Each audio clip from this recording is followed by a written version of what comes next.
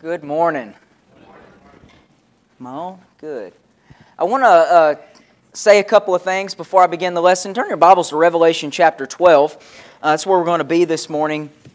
But if you've looked at the bulletin, it says that tonight the lesson is supposed to be on the variety of revelation. I looked at the calendar wrong, thinking that today was the potluck and all that stuff. And so tonight is not going to be about the variety of revelation. Tonight we're going to be doing one of the Israel presentations on the pool of Siloam. And so the variety of revelation, you have to wait till next week to look at that. But that's one thing. The second thing is the Freed-Hardeman Lectureship is coming up in February. Starts on February 4th. And this year it's actually on the book of Revelation. And so if you have time or would like to go and be a part of that, I wanted you to know that that is what the theme of the lectureship is this year. And me and my wife, we're certainly looking forward to it. But if there's any way that you can attend that, I think it'll be beneficial for you to do that. But let's talk about Revelation chapter 12. We're just going to do this chapter by itself this morning. We've been taking some big chunks. We looked at chapter 1 by itself when we began our study of this book. But we looked at chapters 2 and 3 together. Then we looked at chapters 4 and 5, and then chapters 6, 7, and the first 5 verses of chapter 8 covering the 7 seals. And then we looked at chapters 9, 10, and 11 covering the 7 trumpets. But chapter 12, I believe, while we could have went on and connected it with chapter 13, and I think it would have been very, very beneficial for us to do that, I want us to look at this chapter by itself. And I'll tell you why that is, why I chose to do that here in just a minute. But let me begin the lesson by saying this. It's probably something that you've heard before or something that you've said to somebody before. You tell them or you've heard, do not forget who you are. Maybe mom or dad has said that to you as a child. My mom and dad have certainly said that to me at times. Do not forget who you are. What do they mean by that when they tell us those things? Well, obviously they mean more than just don't forget that your name is Mitchell Rogers. Or don't forget that your last name is Rogers. Don't forget that who your grandmother is. And what it's more than that. I think what all of that entails is don't forget who you are in your character, who you are in your inner being, who you are from the heart. Is what that means. That we stand for something more in this family. You should stand for something more in this world. Remember who you are in your most inner being. I think that's what that means when parents or somebody else, a guardian or something, may tell us those kinds of things. It's basically going back to the heart. And this is no truer, no more important than it is when we think about ourselves as God's people. Jesus says on all kinds of different occasions that the heart is important. In Matthew chapter 5 and verse 8, Jesus said, "Blessed are the pure in heart, for they shall see God." He said in Matthew chapter 12 and verse 34, "Out of the abundance of the heart, the mouth speaks." He said in Matthew chapter 13, whenever He began speaking in parables, why does He change His tactics? Because up until that point, He's been telling people plainly, teaching lessons plainly, performing miracles, and then telling people about those things. But in chapter 13, He changes tactics and begins teaching in miracles, or parables, Why does He do that? Because the people's hearts had grown dull. And there was a certain group of people that may want to accept Him and His message. Those people that want to accept Him and His message, they are going to listen to those parables. They are going to try to figure out what it is that Jesus is talking about. They're going to ask questions. They're going to want to dive deeper into that material, wanting to know the nature of His message. But for people that really don't care, they're not going to take the time to do all of those things, because their hearts have grown dull. The heart is everything to a child of God. And that comes straight from the mouth of Jesus. And we can find it in other places of Scripture too.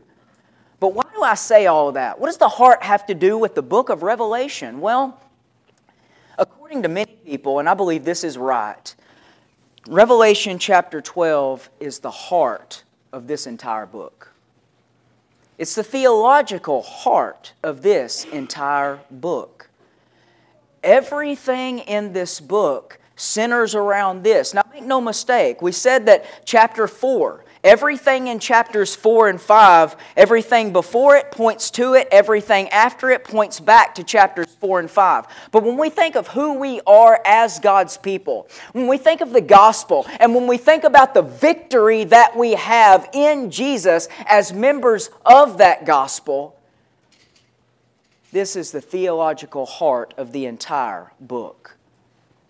Revelation may be broken down into a lot of different ways, but it's simple to say that in chapters 1 through 4 we have temptation to sin. In chapters 12 through 22 we have why we are being tempted to sin. And it's because of who we are as God's people. It's because Jesus and His church is victorious over Satan and evil.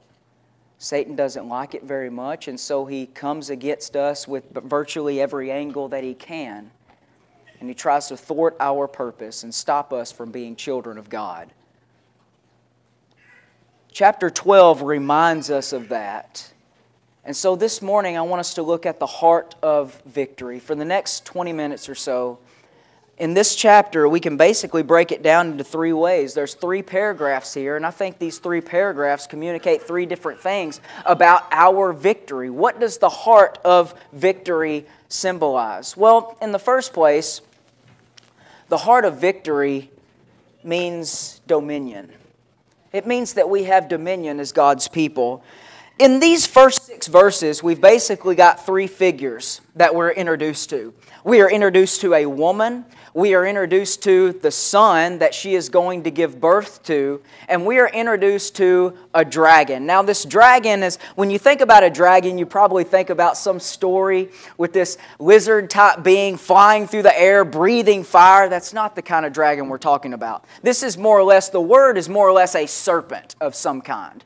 It probably did not breathe fire. It may or may not have wings. We just really don't know. But don't get kind of the image of a dragon that you normally get. Think of like this big serpent, this mean serpent. And I think that will become evident why that image is being used as we go through this. But what do all 3 of these images represent? And how do they fit within this book and with the subject of the victory of God's people? Well, look at the first couple of verses, and we learn about the woman, a little bit about the woman. It says, "A great sign appeared in heaven, a woman clothed with the sun, with the moon under her feet, and on her head a crown of 12 stars. She was pregnant and was crying out in birth pains and the agony of giving birth."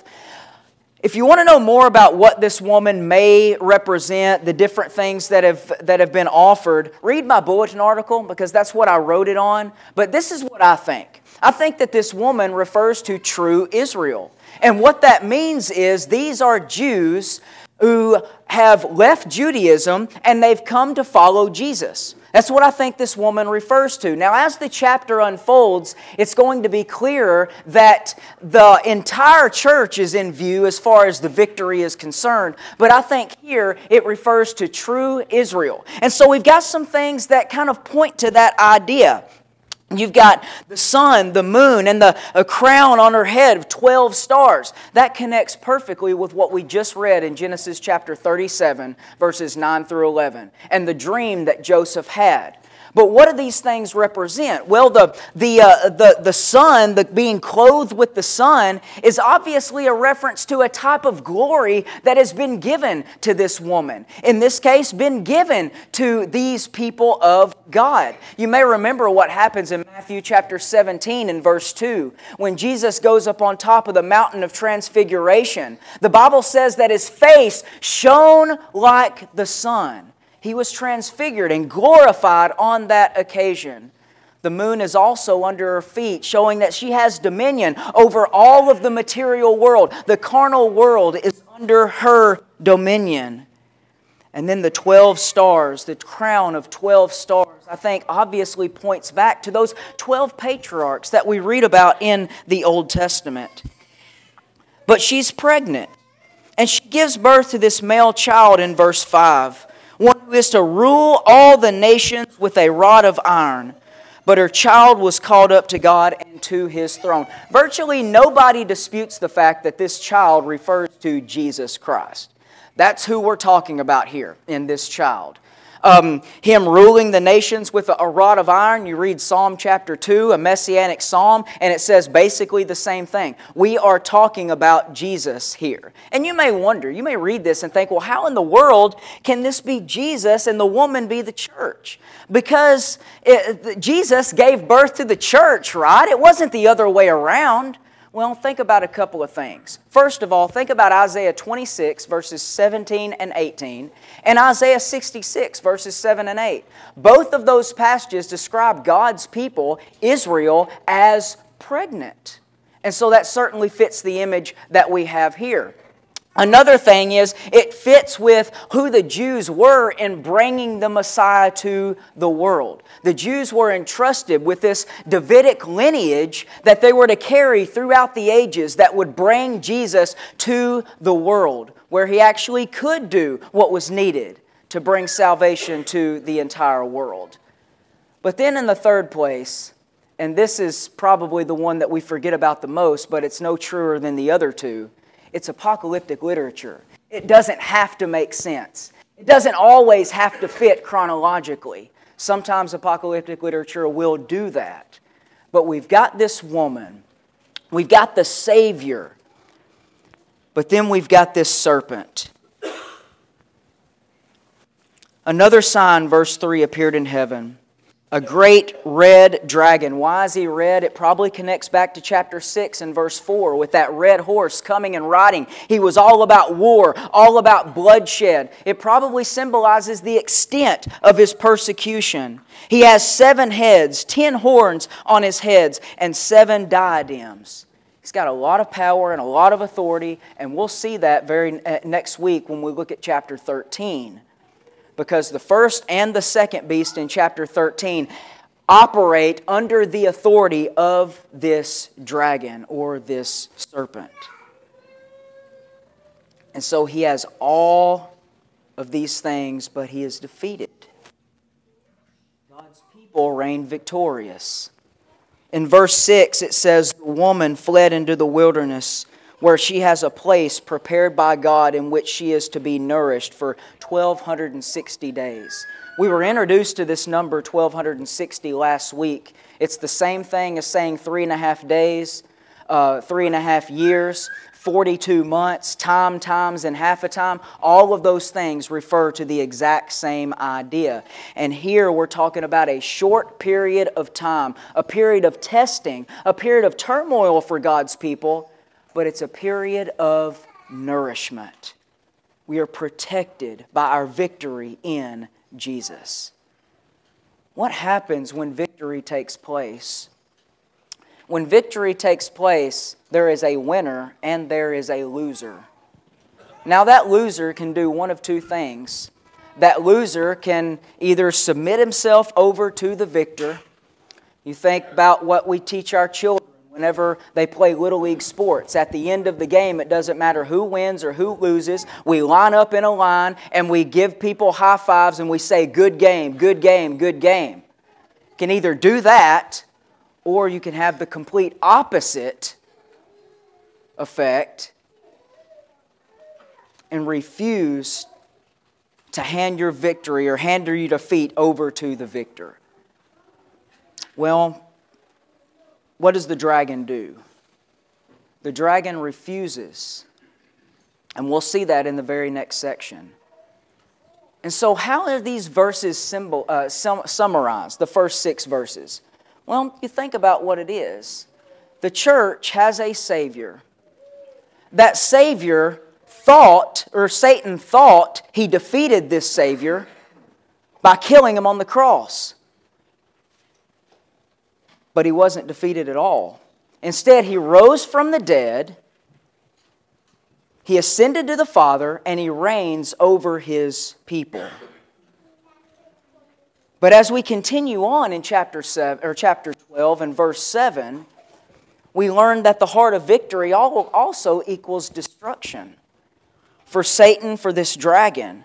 Now war arose in heaven, Michael and his angels fighting against the dragon, and the dragon and his angels fought back, and he was defeated, and there was no longer any place for them in heaven. I do not think that this refers to a literal fall of Satan from heaven. Some people use this to describe that. The verses that people point to in the Old Testament to describe that don't even talk about Satan. They're talking about kings and their reign falling, and so it really doesn't seem to fit. What I think this is talking about is a direct relationship to what we just read in the first 6 verses. Satan has thought he has defeated God by putting Jesus on the cross, but Jesus has risen from the dead, He's ascended to the Father, He reigns over His church, and the battle is won. Satan has been defeated. I think that fits with what this Archangel Michael is all about. Who is Michael? Well, in Daniel chapter 10, Daniel chapter 12, he is the angel that fights for God's people, for Israel. And that's another reason why I think the woman refers to Israel. But he fights for God's people. He wins their battles for them. And that's exactly what happens here. He's defeated and there was no longer a place for him. But what is the extent of this victory? What's actually been destroyed when it comes to Satan? Everything that he is. Everything that he represents. Everything that he stands for. Notice what is said about Satan in verse 9. The great dragon was thrown down, that ancient serpent. Why is he described as an ancient serpent? Well, in Genesis chapter 3, was he not the serpent that tempted Adam and Eve to sin? Going all the way back to the beginning of sin, he is that ancient serpent. Jesus also said in John chapter 8 and verse 44 that he has been a murderer from the very beginning. A murderer of what? Well, physical death, spiritual death, all of those things come from the tempting power of Satan. But all of that power has been destroyed. We move on and it says he's called the devil. In other words, he's called the slanderer. He's called the Satan, the adversary, the deceiver of the whole world. And then in verse 10, he's also called the accuser of our brothers. He's been thrown down who accuses them day and night before God. I think all of these things fit together in a couple of different passages that we read about in the New Testament. In 1 Timothy chapter 4 and verse 12, Paul told Timothy, "Let no one despise you for your youth." It seems that if we think about it long enough, if we talk to ourselves long enough, we can get ourselves to believe anything, even if it's not true. And I think that's part of Satan being the accuser, being the slanderer. And he has that power, he holds that power over so many people in our world today. In 1 Timothy chapter 5 and verse 14, Paul talked about the widows needing to marry so that they give no opportunity for slander by the adversary. He's sitting there waiting on people to mess up.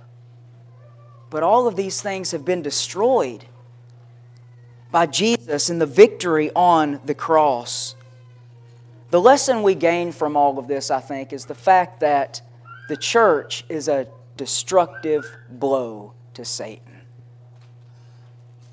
There's more to be done later on when it comes to the destruction of Satan, because he's obviously still alive and well on this earth, still tempting people.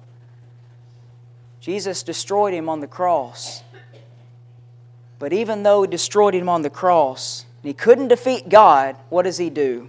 Well, in verse 13, he changes gears and he directs his focus to God's people instead of God Himself.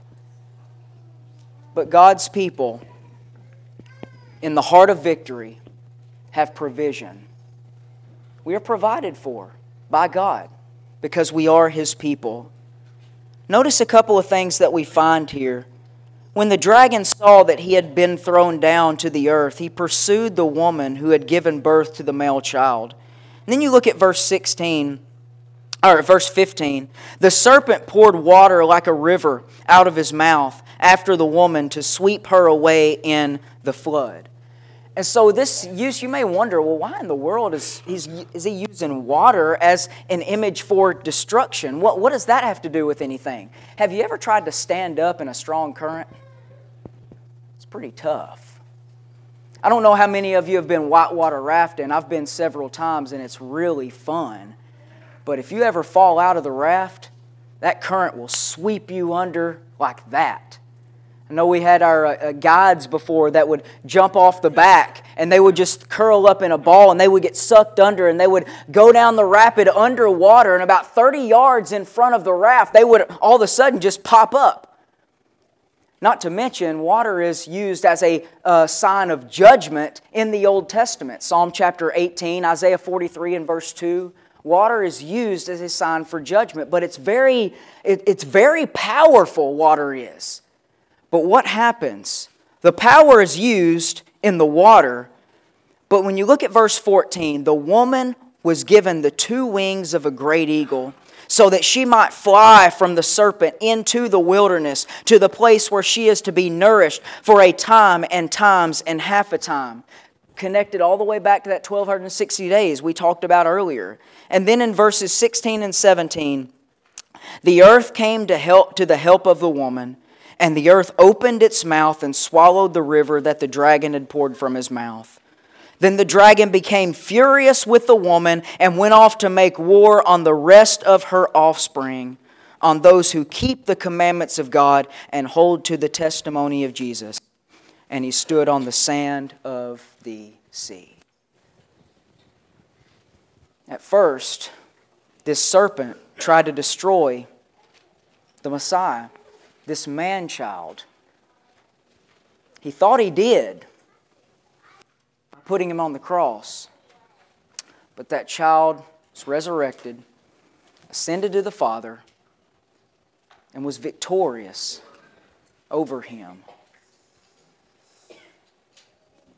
He realized he couldn't defeat God, so what does he do? He directs his focus to God's people. But even in that, he does not win, because the church itself is a death blow to Satan. And God continues to provide for His people.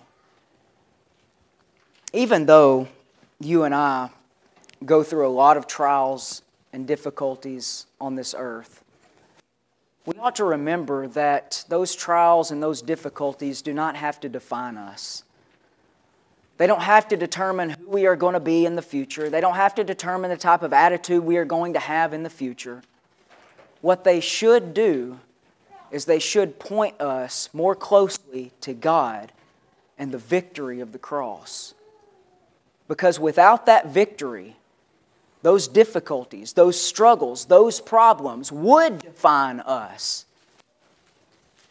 But through Jesus, we're given a different perspective, a different outlook on life. And so at the heart of Christian victory, Christ wins, Satan loses, and the church is nourished. It's important for us to keep our lives pointed in the right direction. Aim toward that victory that not only we have now, but what we will have in the future when our earthly lives are over. Satan's lost to Jesus. That happened on the cross. We can be confident in that, but he will continue to lose to us if we keep our faith in Jesus, the one who is victorious. You may be here this morning and you don't feel very confident with where you are in your salvation. Maybe you've done some things that you're not proud of and you want to ask for prayers and you want to repent of those things and you want to come home. Take the opportunity to do that now. Maybe you're here this morning and you're not a member of the Lord's church. You've never been baptized for the remission of your sins and you've never obeyed the gospel. God has never added you to His church. You haven't been a part of that victory firsthand. If that's where you are, the time for you to have that victory is now. Don't wait another second. Wherever you are in your life, God is the answer. Jesus is the answer. Reach out to Him now as we stand and sing.